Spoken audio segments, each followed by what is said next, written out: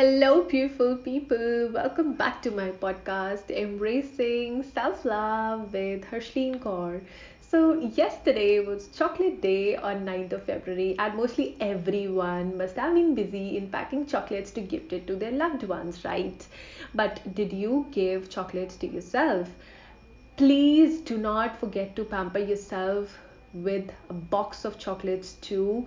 You know what? It is often said that this day is the sweetest day of the year, and why not make it more sweet by giving them to yourself? I mean, happy chocolate day to each and every one of you. And that's all for today. Give yourself chocolates, give yourself a box of happiness, and I'll see you guys in my next episode. Till then, take care, bye bye, and keep loving yourself.